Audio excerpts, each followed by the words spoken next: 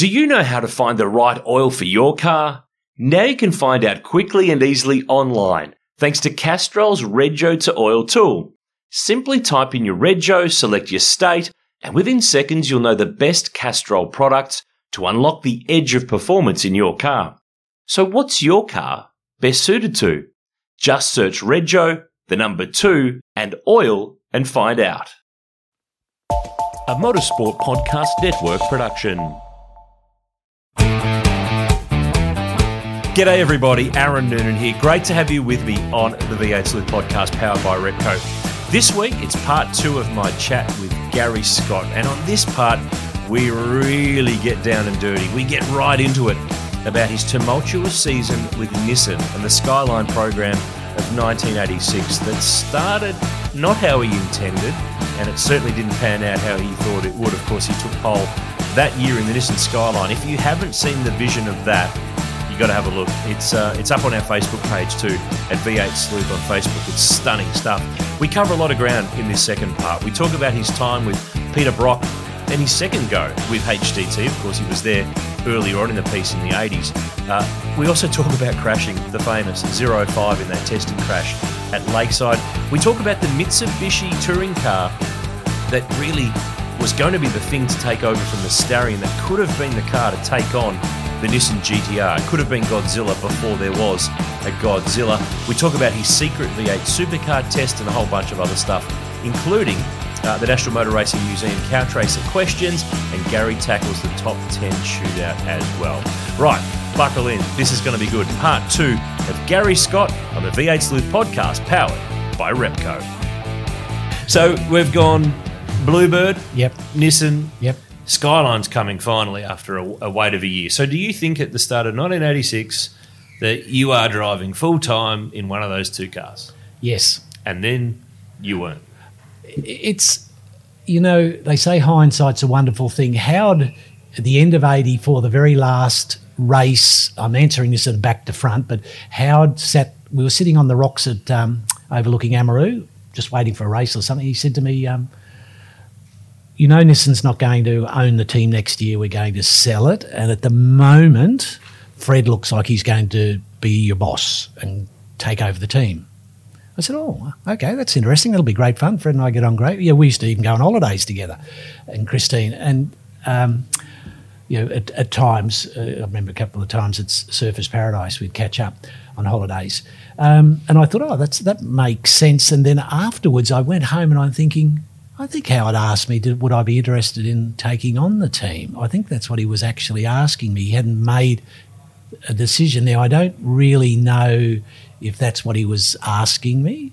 Howard used to be a little indirect, subtly indirect sometimes. So I never paid any attention to it. But he always said to me, he said, you and George will be the drivers. Nothing will change. Glenn will be a co-driver and whatever. So I did all the training and kept up, and I lived at that stage on the Sunshine Coast and had a young family. 86, I had a little girl, Amber, who was 3, and a son, Glyn, who was only just born. And we had lots of ice cream businesses and petters, and was doing charging around the world at 1,000,000 mile an hour. But I was totally committed to driving the Skyline. And Howard kept saying, what's happening? Oh, no, we're getting you down for the opening and da-da-da. And, this is a true story. It sounds, and it's how Gary Scott perceived the world at that moment and whether this is true or whatever.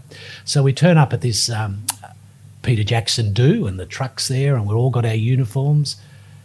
And I look up at the transporter, and it's got Fury Seaton. And I look at the thing and go, that's odd. I don't say anything. And no one had said anything to me. And I just assumed Glenn was a young driver, going to be our co-driver. And are we in the days here of not having a contract? Well, we did have contracts. Did we have contracts? No. I had contracts with Mitsubishi. No contracts with Nissan. But we're in a sort of a semi-pro era. These days a driver doesn't go drive. Shake a hand. It was to shake a hand. And no, there was no Nissan. But I certainly was paid by Nissan and paid well.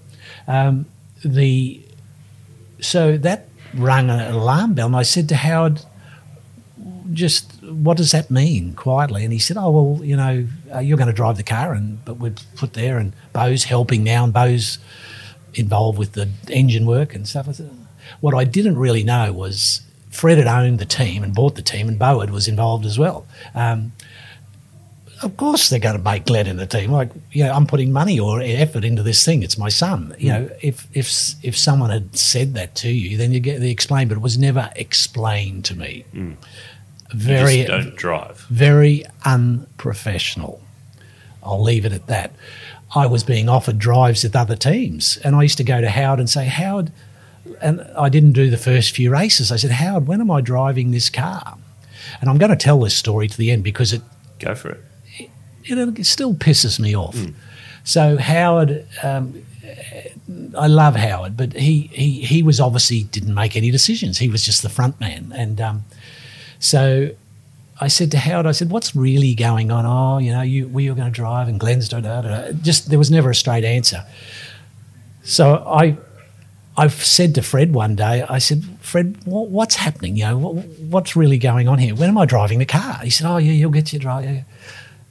Nothing ever happened. I used to have to come ring him up. Anyway, one day, finally, Fred said, okay, we're racing at Surfers Paradise. We're up here in May. So they've done 4 or 5 races and watching the car, no input. But I'm gradually getting more and more pissed off watching this happen. So Fred says, turn up, Surfers Paradise. I get there on a Thursday. I think it might have even been Friday. No, it might have been a Friday.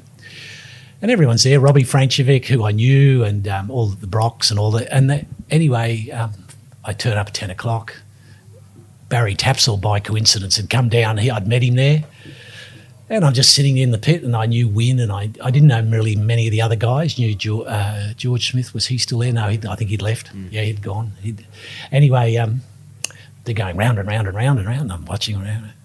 And I'm thinking, oh, they've got to, don't know what's going on. And anyway, Fred said, oh, have a go. Get your gear. So this is 3 o'clock in the afternoon. So I get in the car and I go out and I do 1 or 2 laps slowly, and because I hadn't driven really for a year or two. It was August in the last drove. I sat in the race car. I go around and sort of find my way around, and God, this thing's terrible. This is a bucket of shit.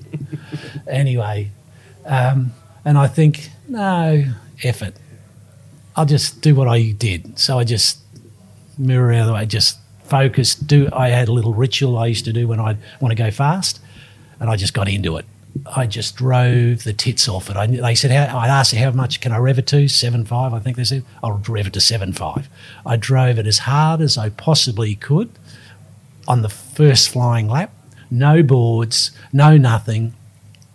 So I'm going around, did 5 laps, 6 laps. Next minute I see Fred come over to the fence, and I get this little finger. You can't see it, I think, but a little, just not a board, not an in, not another, just a finger. Yeah. So I come in and I drive into the pit and I get out, and there's no boys. There's no one there. There's only Barry Tapsell standing there, and they're all sort of gone this distance. And I look around, and and I still vividly remember this picture in my mind. I look around thinking, there's something strange going on here.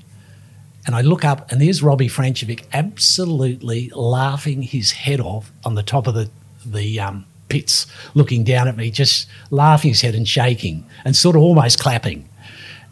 And I'm thinking, I have no idea what's... And I said to Tapo, I said, like, Fred no one came and spoke. They were all over in the pits against the wall. I got out and started to get changed.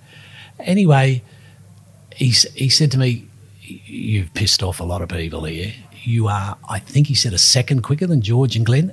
They had been there all week. So Andy Bartley's the first person who comes over to me, and he says, good job, he said. What the fuck are we doing with these clowns in the car? You should be in the car.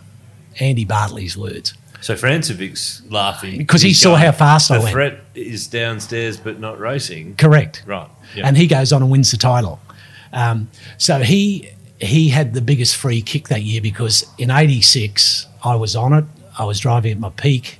It was my time. I was told I was going to get the drive. I was going to go win the championship.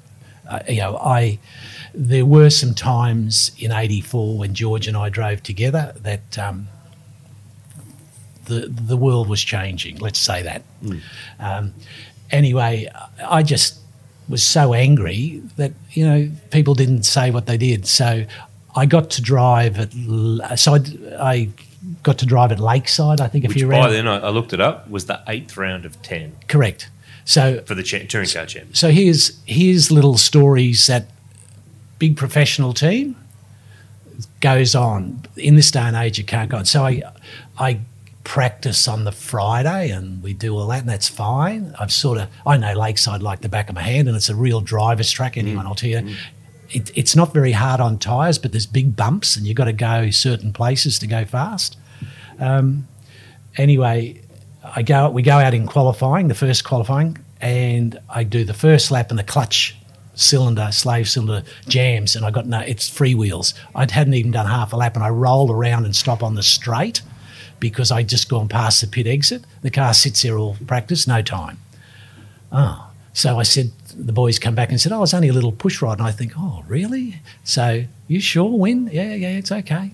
So I go out the next session. They said, well, we'll just put you on some race tyres. You've got to do a lap or two, and then we'll put you on the qualifiers, which in those days we had qualifiers. And they were really qualifiers. And they were really qualifiers. Yeah. So I go out and I go charging around, no board. I do my first flying lap and I get an in, which is, okay, I've just bedded in the race. I'm on the board. I don't even know what it was, but I come in, I'm sitting there, and it's a 20-minute session, and everyone's not coming to me, and I get on the radio. Hey, Fred, where's the qualifiers? Come on, let's go. I'm ready. Oh no, we're good. Just hold on. I think my memory's not exactly right, but anyway, I qualified third on race tyres. You're right. I brought the stat sheet with me. Okay. Qualified third. And I could have gone at least another second or two quicker. And what I didn't realise was George hadn't matched my times at all on qualifiers.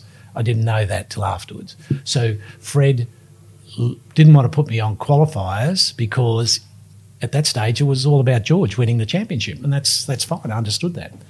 So I thought, that's odd. I didn't even get to qualify. So have you had a blow-up with Fred along the way here, or have you just quietly held this in the whole way through? No. I don't. I'm a very patient fellow. I can be a bit of an animal when you get the red mist come down, but it all switches off when I get out of the car. Pretty passive, I guess, sort of, sometimes. except when needed to be. Anyway, a strange combination. Didn't understand it. Third on the grid. Okay, we get to the race day, and of course, Fred's saying, you've got to help George. George is I said, yeah, I understand that, George. Fred, you've got to. He's winning the championship. I'm not in it. I'll help him. I'll do whatever I can. Okay, so we take off in the race, and of course I'd never done a start in the car. I spun the wheels too much, dropped to fourth, I think, and Brock didn't get a good start either. Crosby jumped him. So George is leading, cross second, and I got a really good run on Brock and set him up a bit in carousel, and I came up out of there, and we side by side, and he just walked me into the marbles, and I go scooting off down the grass for about 500 metres and nearly hit the fence, and I thought, this is a great way to start my career with the Skyline, crashing it on the fence. Anyway, I got away with it. There's one section, if you look at the thing, if the car's about a foot in the air, I've hit this bump, but I kept it sort of pretty quick in fourth gear. I come firing back in front of Charlie O'Brien, who's another mate. He sort of let me in. Good on Charlie. And then I'm into it. And I came from, fifth or sixth, then back up, and Brock and George and I went at it. And it was one of the best fun races I've ever had. They were both holding me up tremendously. I could have easily gone a lot faster.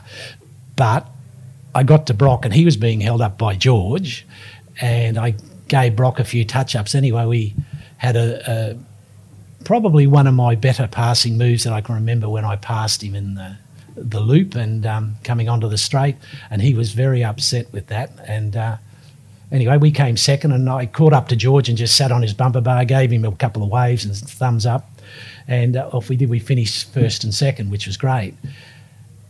I then went to Winton the next meeting, and I was on pole, and George was third, and same deal. I only got to drive the car late on Friday. Glenn had been testing it all through the week, and I didn't know the diff ratios or any. I'd never even been to Winton, didn't know where it was. Anyway, we ended up pole, and in the race, I got a good start. Jim nearly got me, but I slowed up. So I'm first, Jim's second, and George is third. So I'm thinking, this is interesting. What do I do now? How do I get George? I'm winning, but the aim of the game is to get the other guys. So I'm sort of talking to Fred and what to do. And anyway, I'm slowing up Jim. So Jim's realised what's going on. So about by the second lap, he's just belting my bum. Skunk, either get out of the way or I'm going to boof you. So I just thought, F it. Push the mirror up, didn't look behind, just drove off into the distance. And I think I got a fair way ahead, but the tyres fell off the car. We used to have trouble with rear tyres at the end of the race, and Jim got back near me at the end, but I think we were a long way ahead of George. And I think that was probably the worst thing I could have done for my career in Nissan by winning that race. And then to rub salt into the wounds, about 2 weeks later, because then I'm supposed to go to Oran Park the last race, I get a phone call from Cams, could you bring your licence in? What's that for? You've lost it, you've been suspended. And I thought, what for? And apparently I got rubbed out of it because we had a rear brake cylinder that was a 16th of an inch over size. And completely non-performance. It was just something that somehow the scrutineers found out that I had a oversized rear brake caliper, a piston in my car, and I got disqualified. And George then moved up to second, so got him back into the championship near Franchevik. Didn't drive at the last race. Oran Park was the last round of the championship. I don't know why. Anyway, we went to Sandown. Which, by the way, was the very first race meeting I ever went to. The 86 Castrol 500 at Sandown. What? On the first lap, and the field all comes flying around, and I'm, I don't know, 5 or 6, whatever. And here comes this 15 Skyline, and the front of it is belted. And, of course, there's no big screens for a race fan in those days like there is now at lots of races. Can't hear the PA because the cars are whizzing past. Have no idea until we get home that night and see the ABC replay as to why. So why was your car smashed when I was a kid and saw it go past me? Okay, so George was Brock's pole, George is second, I'm third. And I didn't do a very good qualifying lap, and I freely admit it. I buggered up the first one, and I just didn't quite nail the second one. Mind you, I really hadn't driven on that track either. I had no experience of racing there, but that's no excuse. Anyway, the long of the story is George gets a great start. I get a great start. He's first, Brock's second, I'm third, Gricey's fourth. And we're going up the back straight, and the Skyline is exposed with full tanks of fuel, as we said, and we're a little slower than the Commodores under full tank. So George is right on the left-hand side blocking Brock, and I'm right on the left-hand side blocking Gricey, and Gricey's towing past me, and he just miscued. He wouldn't never have done it deliberately, and I know he wouldn't have, but he buggered it up, and he drove straight into the back of my car, lifted it up, turned it sideways, and here I am doing 150 mile an hour sideways, heading for a fence, and I lock it up, and I just go in this very gentle arc, bang into the fence, and the front's going down the fence, and this God almighty noise that everything's bits of shit are flying off the front of it. And I'm looking at it thinking, I'm sideways, I'm in the fence, and I'm not doing anything, and I'm angry. So I get off the brakes, turn hard right, back it into the track, and I'm fourth still. And I remember, this is vivid pictures. I remember I came out right in front of John Harvey in the second dealer team car, and his eyes are like saucers. Of what he's just seen. Just what he's seen. And I'm driving backwards at 140 mile an hour, and he's driving forwards, and we're looking at each other literally a bonnet apart. This is a little wrong. Something's wrong here. It's wrong on so many levels. Anyway, I thought, no, I'll do a handbrake turn here because I must be getting near the corner. So I'm watching in the mirror where the corner is. Which is the old back straight centre. Where we had did the hard show sharp. Into the infield, yeah. So we're getting up to it. So you have 70% front braking, 30% rear. That's a pretty generic rule for racing cars. So I knew the front would lock up if I really stood on it and it's going backwards.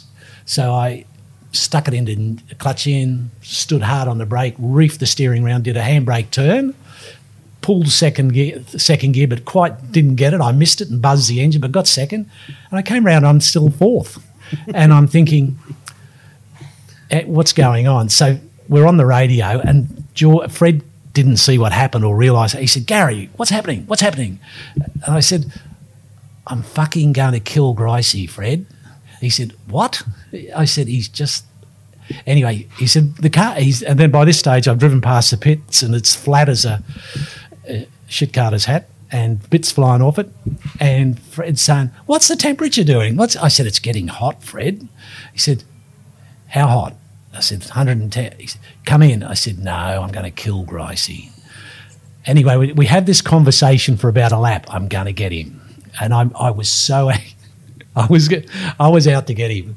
Anyway, Fred's saying, what's happening? Like, this is 30 second, it's every couple of seconds. What's happening to Terry?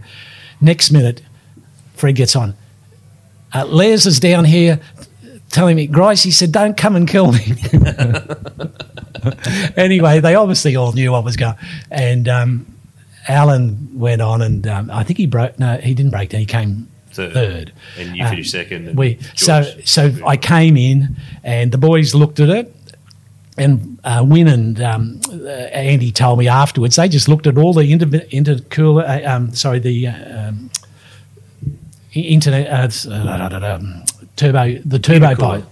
pipes. Yep. That's what I was looking for. Intercooler pipes were all bent and twisted, and the car had absolutely a flat front. It had no aerodynamics at all, and it was just.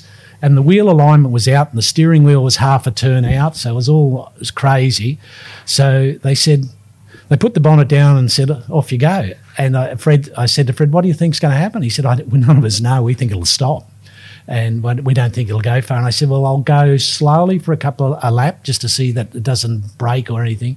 And then I'll get into it. Mm. So I did that. And the thing, to its credit, went to the end of the race, but I got going and really drove it very, very hard and thought it would always break, but it never did. And we got back to second by the first pit stop, which was okay. And we ended up coming first and second. But the car was so badly damaged. It wasn't good for the publicity photos of the two nice cars crossing the line. Like one's nice, one's like it's like a French bulldog. It's had its nose shoved in.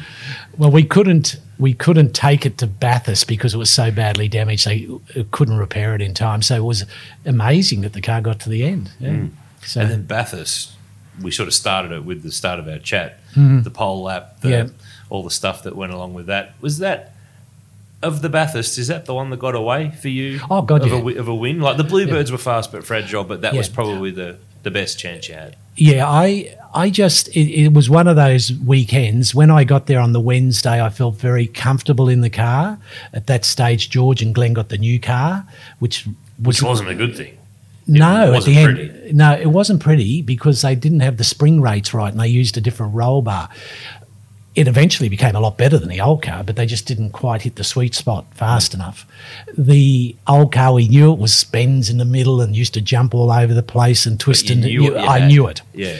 And anyway, I had the old original car, which was the number one car, which was George's car. And Terry Shield and I, away we went. But from the Wednesday first practice session, I was on it. I didn't miss a single gear change. I didn't miss a single rev. I didn't miss a single brake marker. I never missed a single thing. And I was driving right at the top of my game. And we were a lot quicker than George and Thingo. And it was just one of those meetings where I knew what to do. We had we come qualifying, and I think we were third or fourth fastest. Fred had those tyre warmers that were a wonderful idea, but people don't realise, everyone was talking about it, they took them off half an hour before we went to drive. Like I sat in the thing waiting. Which sort of negates the It negated the whole they're not idea. warm anymore. We didn't know. So the car had a terrible trouble with qualifiers just getting him in cold weather to turn them on because the car was too light for that compounded tyre. But anyway, we went off and did the qualifying, and the cars were quite different in top speeds. I think George and Glenn's cars were about 6 mile an hour faster than mine up and down the straights. But I was pretty wound up with the whole situation by then, and anger is a wonderful motivator for things. So I thought, this is my own go. I'm in Hardy's Heroes. I'm going to have a go, like I always did. And I really had a big go.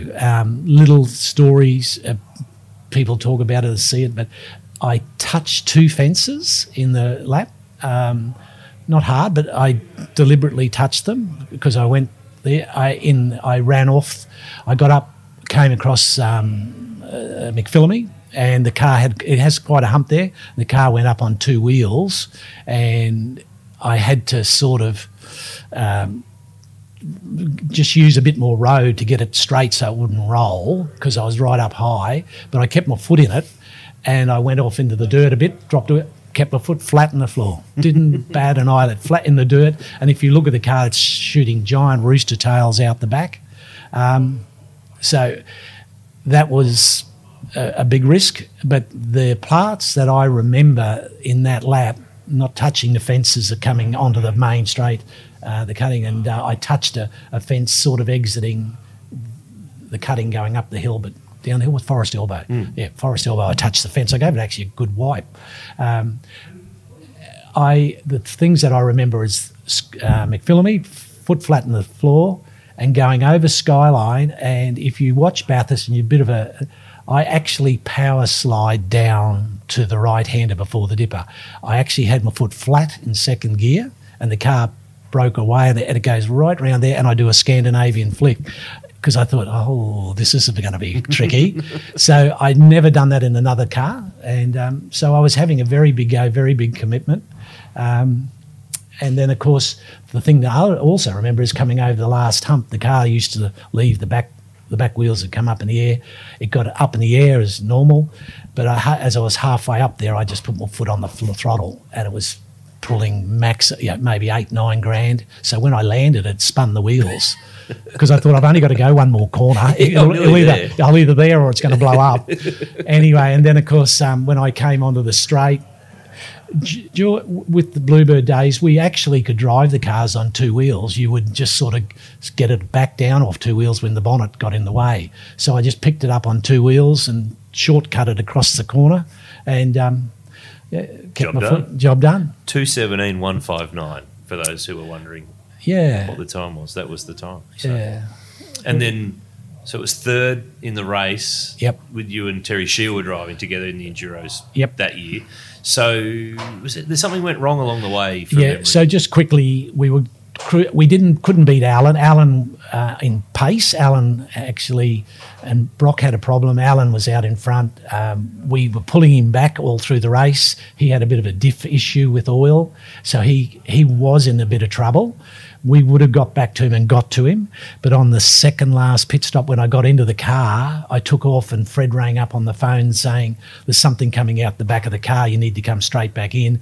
And it popped an O-ring on the oil filter. It's 20-cent piece, wasn't glued on. Yeah. All the boys apologised to me afterwards saying, sorry, it was our fault, we forgot to glue it. Like Wynn and Andy, they all, to their credit, came and apologised personally to me to say sorry because it cost us the race. But in those days, I thought, bugger it, I didn't win it this year, I'll win it next year. But next year never came because I never was in a car that could ever win again. So we came back in. It took a couple of minutes to sort it out, wash it, and off we went again. I think we lost the race by 60 or 80 seconds. It wasn't a lot, and we missed second by 20 seconds or something, but we lost 3 minutes in the pits.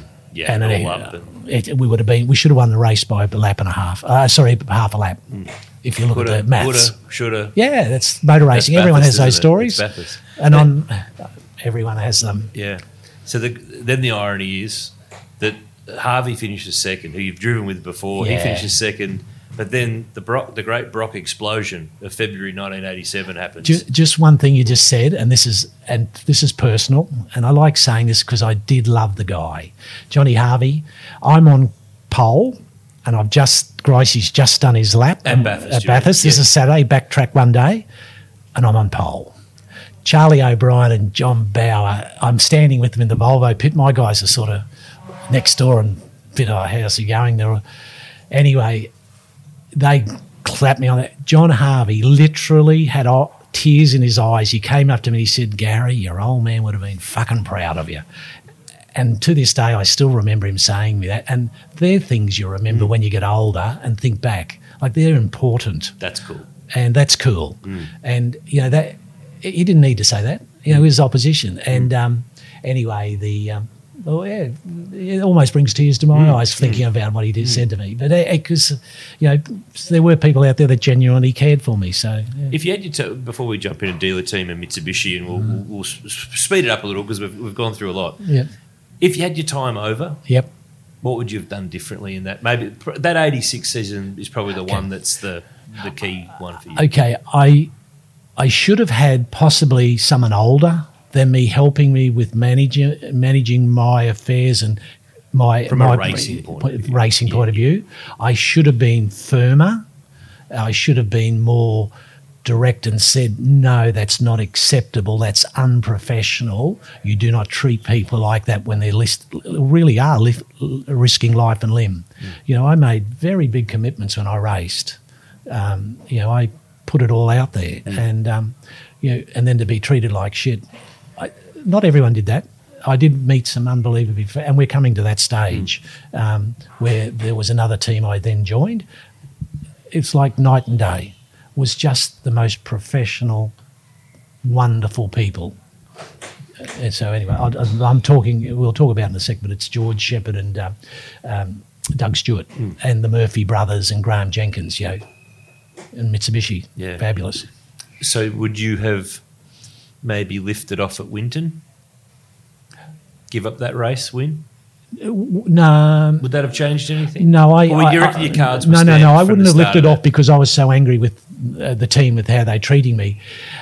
If I was with Brock or Dick, I would have absolutely lifted off because that was the rules. Did you think about leaving in that middle of the year when you weren't getting what you were supposed to get, or was it the fact that you're still getting paid, or there's probably phone calls that going, hey, you want to come over and steer with us? Yeah, all those things were going on, but I didn't want to leave because Howard said, we got bigger plans for you next year in 87. We want to take you overseas. And I thought, well, that'll work. That works for me. But it never happened. Nissan did go overseas with Howard, but they took Gracie. Remember, and Win Percy. 88 might have been, Yep. And, that was being discussed then, and that was my goal, to go back overseas to conquer the world. Do you know how to find the right oil for your car? Now you can find out quickly and easily online, thanks to Castrol's Rego to Oil tool. Simply type in your Rego, select your state, and within seconds you'll know the best Castrol products to unlock the edge of performance in your car. So what's your car best suited to? Just search Rego, the number 2, and oil and find out. So we said before, you finished third at Bathurst 86. Yeah. The great so Harves finishes second. Yeah. The great Brock explosion, which is the greatest automotive disaster in Australian corporate history. Yeah. Basically, he had this amazing business and it all blew up in a week. And not only that, infrastructure and people and fan base. And Look, I'll never hear a bad word about Peter. I did love the guy. He was very fair to me. He was the best racer to race. You knew exactly what he was. He was an amazing driver. Never put anyone into a fence or bury you. Hard as nails to race against. But he just made the most dumbest business decisions. And, I have an engineering background, and what he was telling me, he one day spoke to me for about an hour and a half when I was driving with him in Simmons Plains. And I said to him at the end, Peter, I honestly got to look you in the eye. I said, I don't know what you're talking about. And he, unfortunately, I don't understand, and I not even begin to comment, but I don't understand how he arrived at that place. And I'll leave it at that because he had the world at his feet. So Brock has this business issue. Moffat's gone. Harvey's gone. Bunch of people are gone. Holden money's gone. Scotty's back. Yeah, I got a phone call. Back one step. The moment at the end of the 86 when Fred rang me up and said, we don't need your services next year, within 1 hour I was getting a phone call from George Shepherd, who said, I have heard that you're no longer driving with Nissan next year. Would you like to drive with Mitsubishi? The long of the story is John French knew what was going on, told George Shepherd. George Shepherd rang me. I didn't even know who George Shepherd was. Well, I knew who he was, but didn't know him. And 15 minutes into the phone call, I'd agreed on a deal, agreed on a wage, agreed on a system. But the thing was, I couldn't start driving till August in 87 because they currently had drivers. I think it was Kevin and Brad Jones. Brad Jones was the factory driver, and they just needed to do the right thing by Brad and bring me into the team at a later date, so there was no fallout politically. So I was a free agent and I wasn't doing anything till mid 87, August 87. So literally after George rings, not long after that, Brock rings me back and says, Gary, no, not Brock. Brock did ring, but he rang second, sorry. His Greg Jones, the checkbook. You got him checkbook because he's an accountant. Checkbook rang me and said, Pete wants me to give you a call and see if you want to come back and drive. There's a bit of change going on down here. And I said, oh, okay. What's the deal? And he said, we want you to drive the Commodore next. I said, what about Harvey? Oh, no, they're all gone. Oh, really? Okay. All right. So I said, yeah, because I thought, damn right, I'll drive a car. I'm not doing anything else. And I like Peter. So I turned up for Calder, the first round of the Touring Car Championship, and I went to Fishman's Bend, where it was, wasn't it, where he had moved from Chetwynd Street. He was in Port Melbourne by Port Melbourne Street. It's not there anymore. No, that's right, Port Melbourne. There's a Bunnings there these days, actually. Anyway, I turned up at Peter's establishment, and it was a very strange setup, and straight away you knew things weren't right.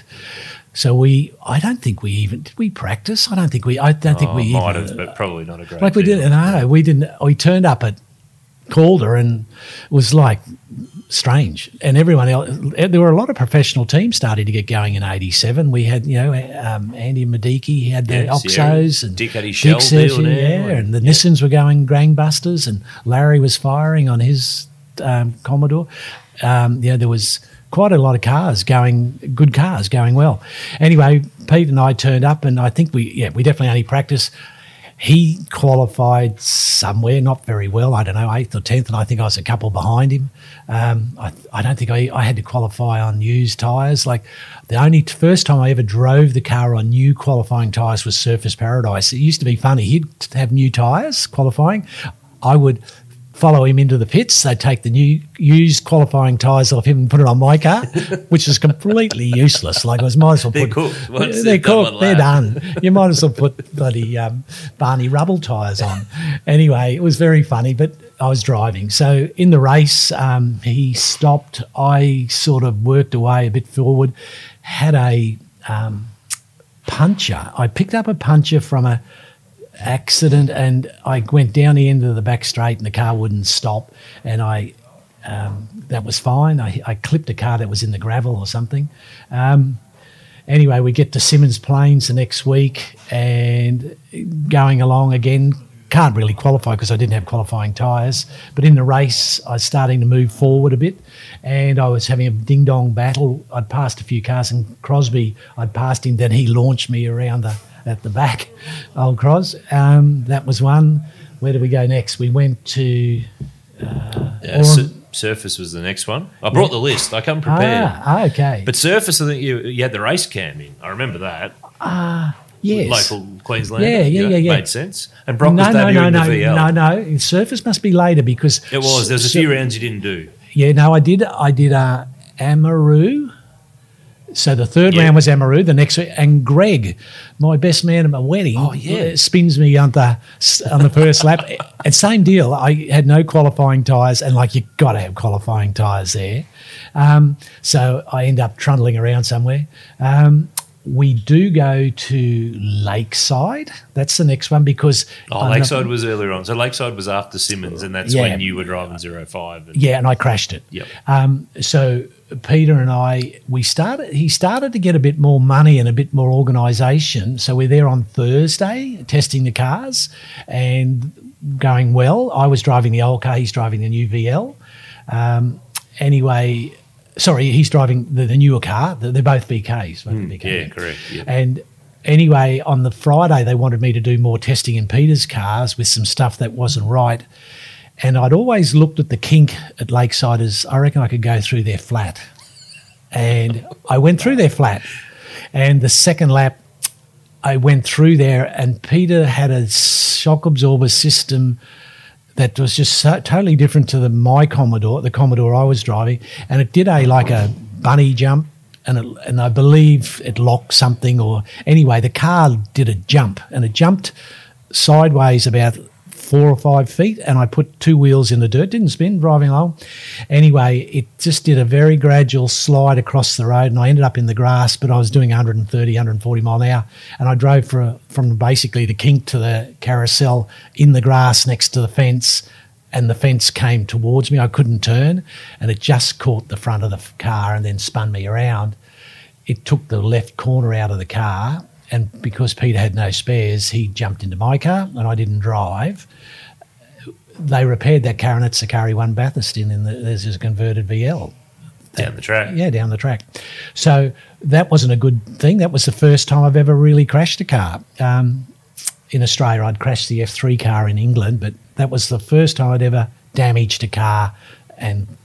But what a car to pick. The famous 05. So I get back into the pits, and George Fury had seen the accident, and he'd sort of worked out pretty quickly. He was just watching up on the way out of the pits, and he just shrugged his shoulders. He could see what happened and how I was dead unlucky. The luck wasn't with me. I hadn't spun, hadn't done anything. I was driving straight, but the fence I couldn't turn the car in the grass at that speed, otherwise it would have spun.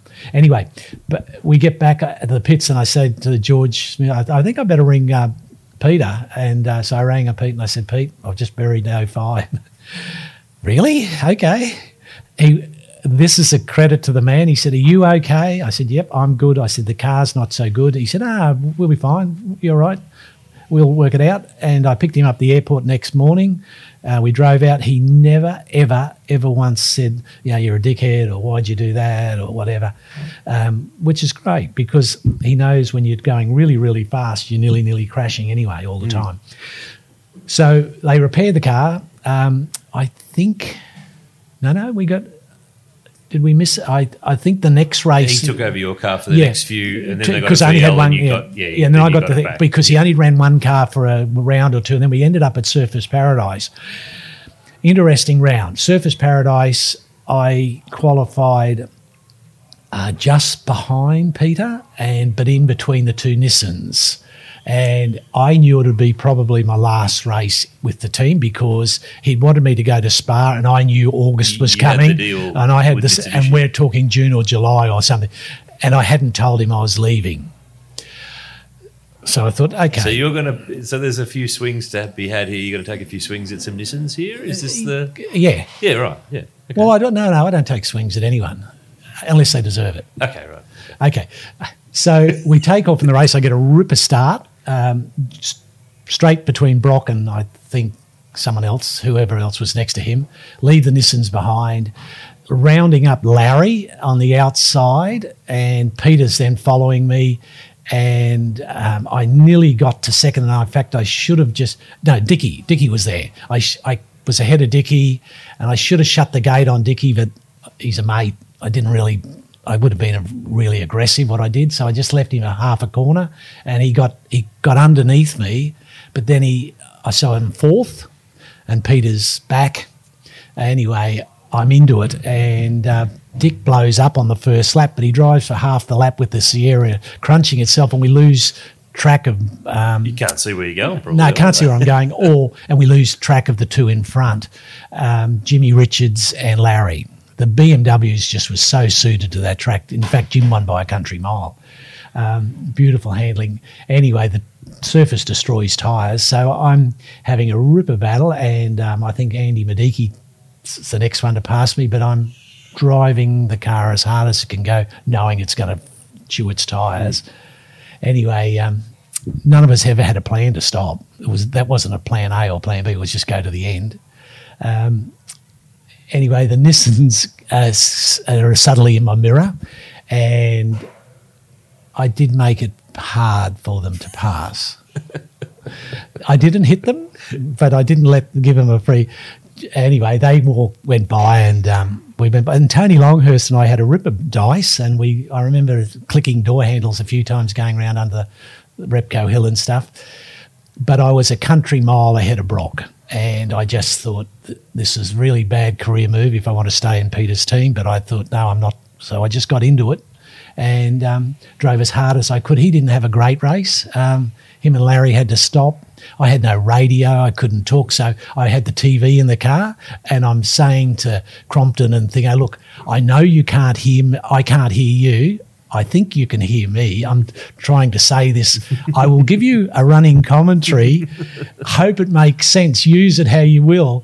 And, of course, Dickie's blowing up and he's thinking it's a hoot, Gary's talking to himself. It must be all those late nights with his baby. And I'm trying to be professional and they're editing. And I've seen the race replay and even I laugh at what I was saying.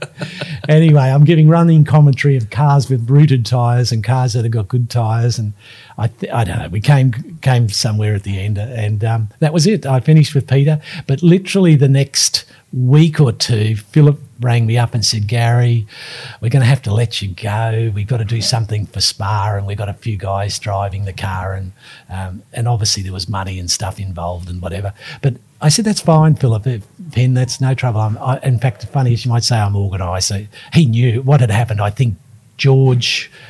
Somehow Peter heard that I was going to Mitsubishi, and he did the right thing. He did what you do as a business. You get, he had one of us had to say something. He just beat me to it by a day or so. So quickly, Mitsubishi, Starions, fabulous, good era. You enjoyed that. Oh, look, I enjoyed it. The reason when and people never, this is a story that's never been played out. When I joined Mitsubishi, the cars were really old and been around for a long time, and beautifully balanced little car, but old. No power. George, one of the very first things I learned when we got into deep discussions with them and Japan, they were going to go big time in Group A. They had a car called the Stealth, and it was a V6 twin turbo, 2.6 litre rocket ship. This is sounding a bit like something that another manufacturer kind of ended up doing. Yeah, correct. They were a straight 3000 GT. Yep, Mitsubishi. Correct. And in America, they called it a Stealth, and they had massive discs on it and ceramic turbos. Ooh. So I go to, and in 87, the Bathurst race, we qualified 23rd, 25th. The cars I drive with Akihiko Nakaya, and he, very good driver. I think he was F3000 champion in Japan. Great little driver. I think he might have even almost got to F1. And anyway, we come from 23rd to 5th in the race. And people talk about all the rain and stuff and going on and carrying on. We're all out there on slicks. It's the most treacherous conditions. And we're going, I think, 3 or 5 seconds a lap quicker than the Nissans, George, I think, told me. We were really... I love racing a car in the rain on slicks. That's up your alley. That was my alley. That was my bread and butter. I had my best win in the Bluebird at 84 at Amaru in the rain, in the slicks, and everyone else was on wets and I was on slicks. And anyway, the long of the story is we came 5th, and that was just an outstanding result. And then, of course, I did races. I won the Macau Grand Prix. I won the Thai Grand Prix in 87. I should have possibly won or done very well with the Macau Grand Prix, but we had the wrong tyres. And I couldn't stop and put slicks on. I had to finish the race on wets, which ended up, I think, came 3rd or 4th. I can't remember. But when we were in Japan, in Macau, Mr. HKS, who was competition arm of Mitsubishi, they were dyno testing the engine already ready to go for 88. And it had 750 horsepower on the first pull of the string. And all George, Shepherd, myself, the Murphy brothers, Jenks, we were all so excited to get this car. We would have made Godzilla look like a taxi. And I thought, this is really... And would you believe at the end of 87, they had a complete change of heart and they went back to going world rallying and the whole project got shelved, but we ran the car for another year. I tested some of their Japanese cars with 2.6 litre Starions, but it was too heavy and it didn't work. But the Starion was a brilliantly balanced little car. It had wonderful a cornering ability where you could carry great corner speed. And we had some fantastic results that we shouldn't have. Like there was a race at 88 at Oran Park, and I'm on the front row of the grid with Brock in the BMWs and the Nissan. The Pepsi 250. Nissan, the Skyline of Scafie and Glenn. The new turbo. Were on pole, and I was second. And then the BMWs, which were really finely tuned by then, we out-qualified them. We ran in the top 10 in several touring car races when the Sierras really had the big turbos and all that. Like, we had some outstanding results in a car that didn't deserve that.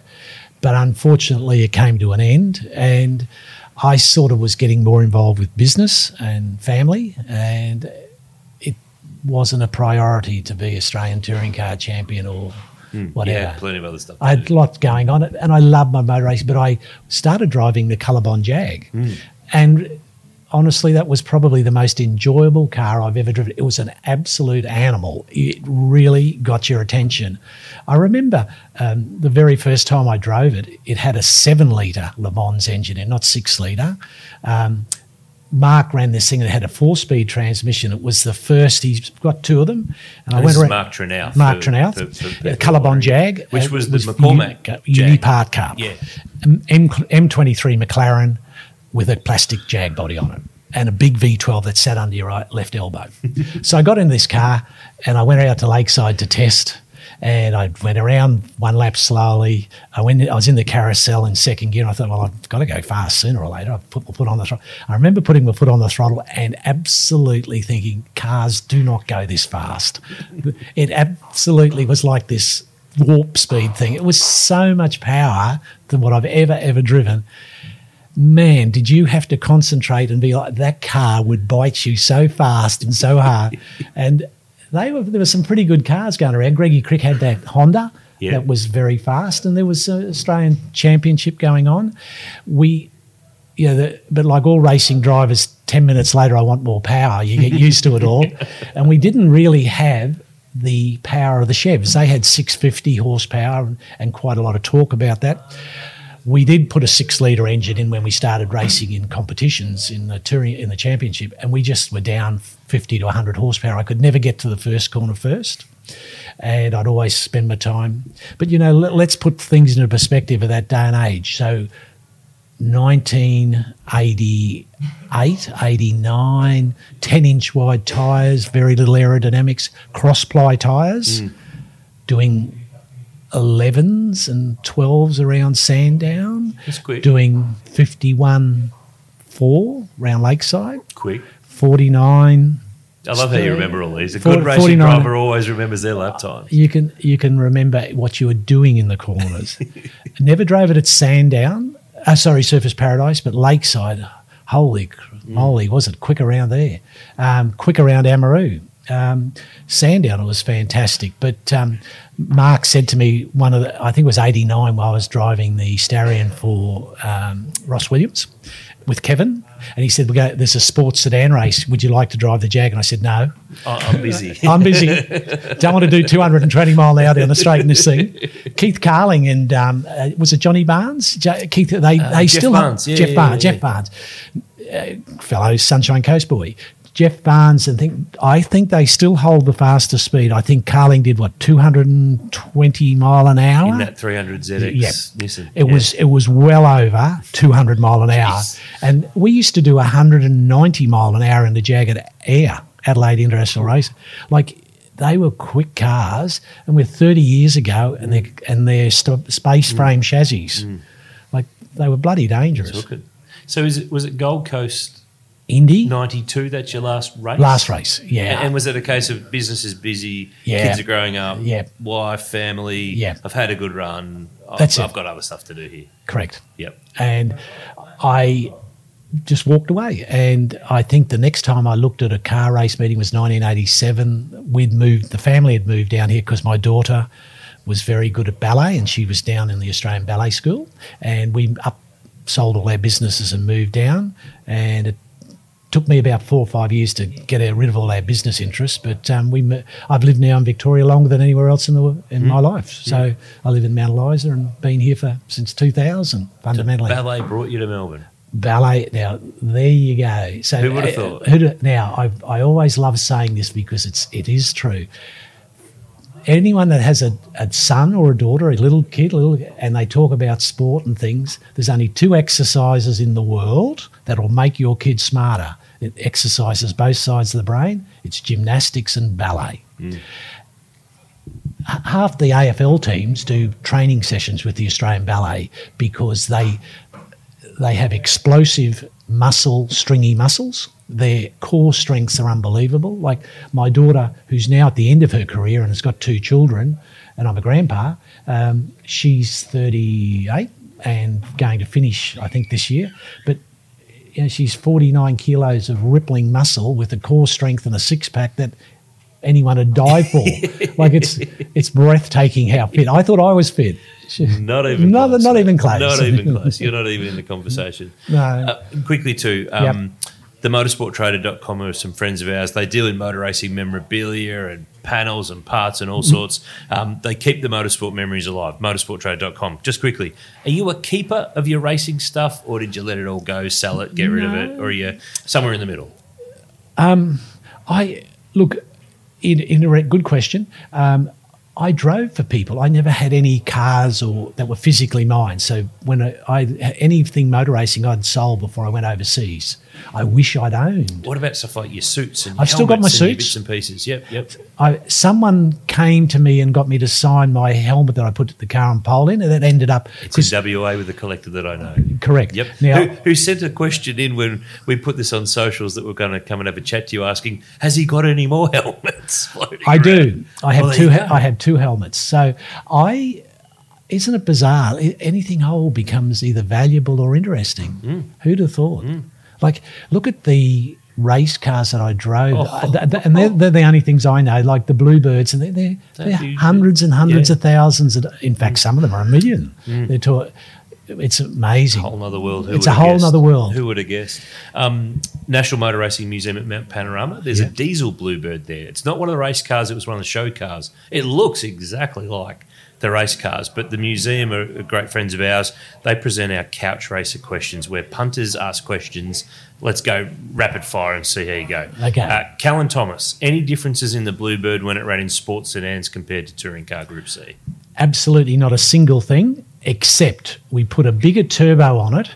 We did run T4 internals when we raced in Group C, but we put a bigger turbo on that had a lot reliability. I couldn't afford to replace the turbo, so we put a turbo on that didn't have more boost.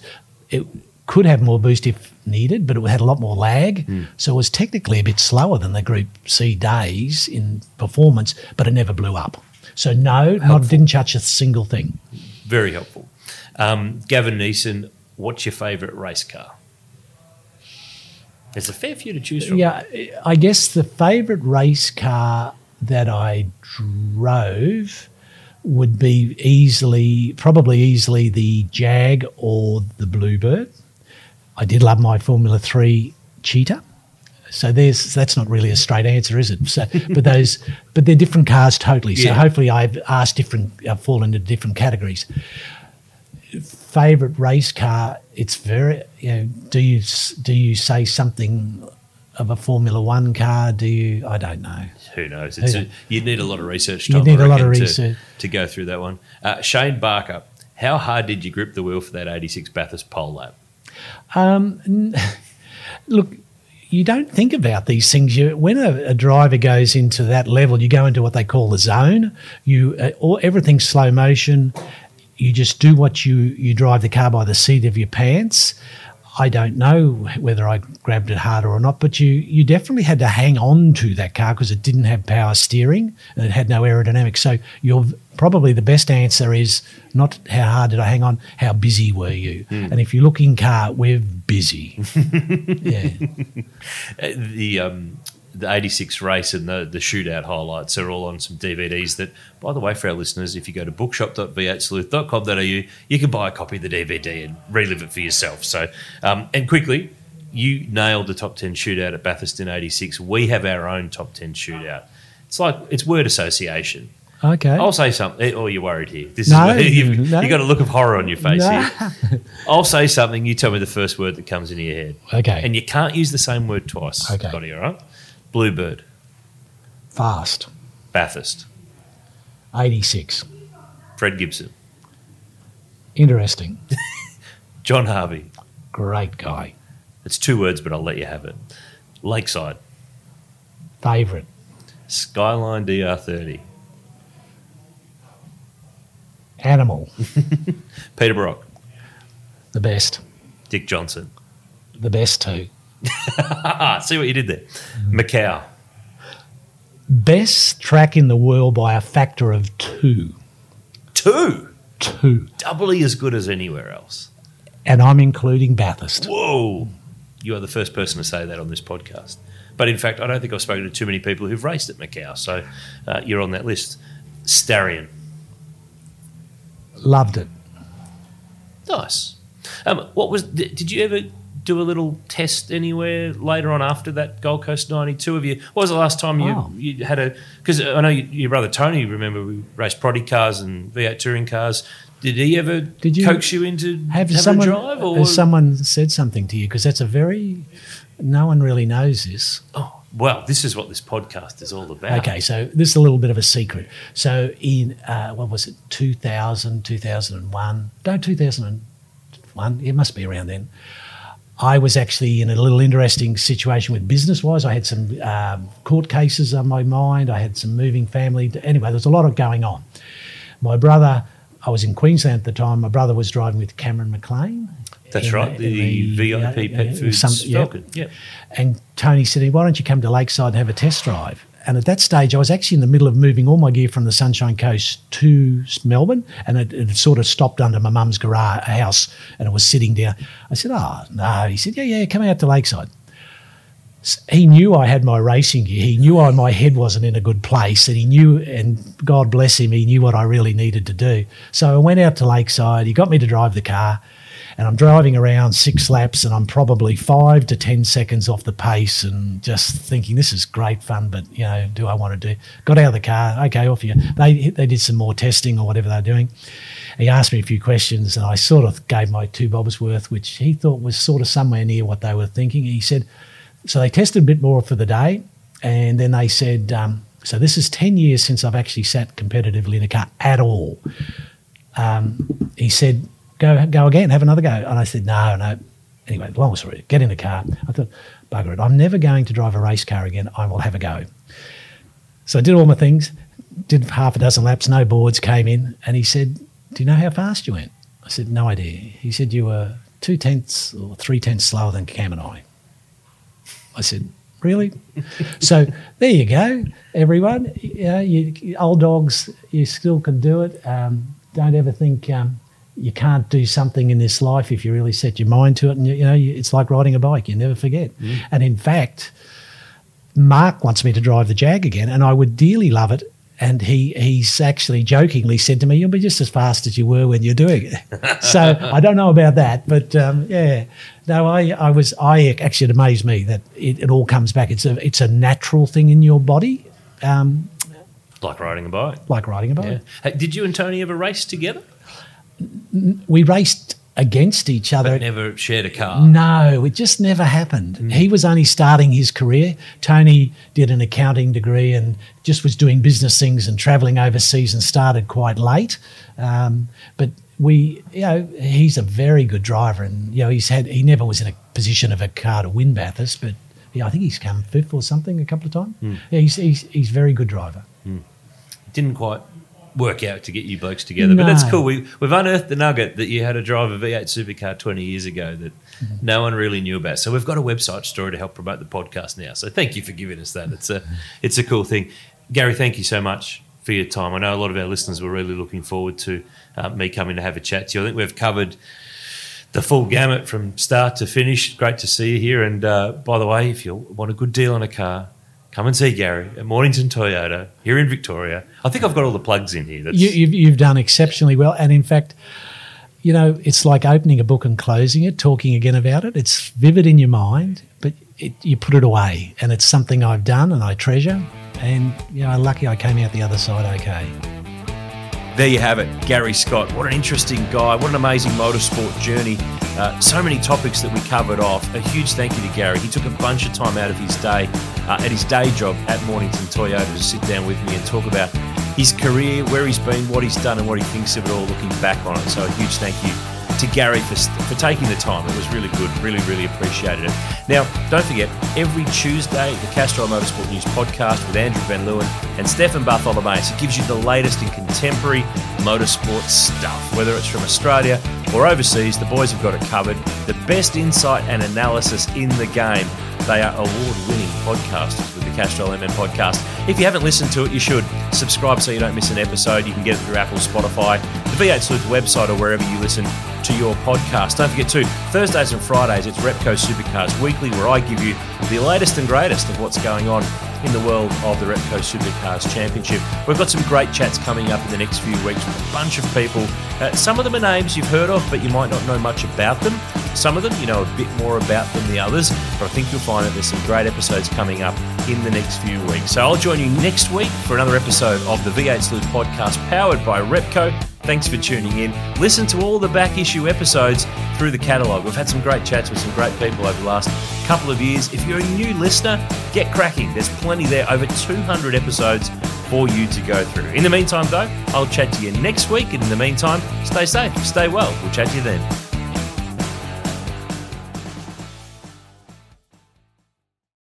Do you know how to find the right oil for your car? Now you can find out quickly and easily online, thanks to Castrol's Rego to Oil tool. Simply type in your Rego, select your state, and within seconds you'll know the best Castrol products to unlock the edge of performance in your car. So what's your car best suited to? Just search Rego, the number 2, and oil and find out.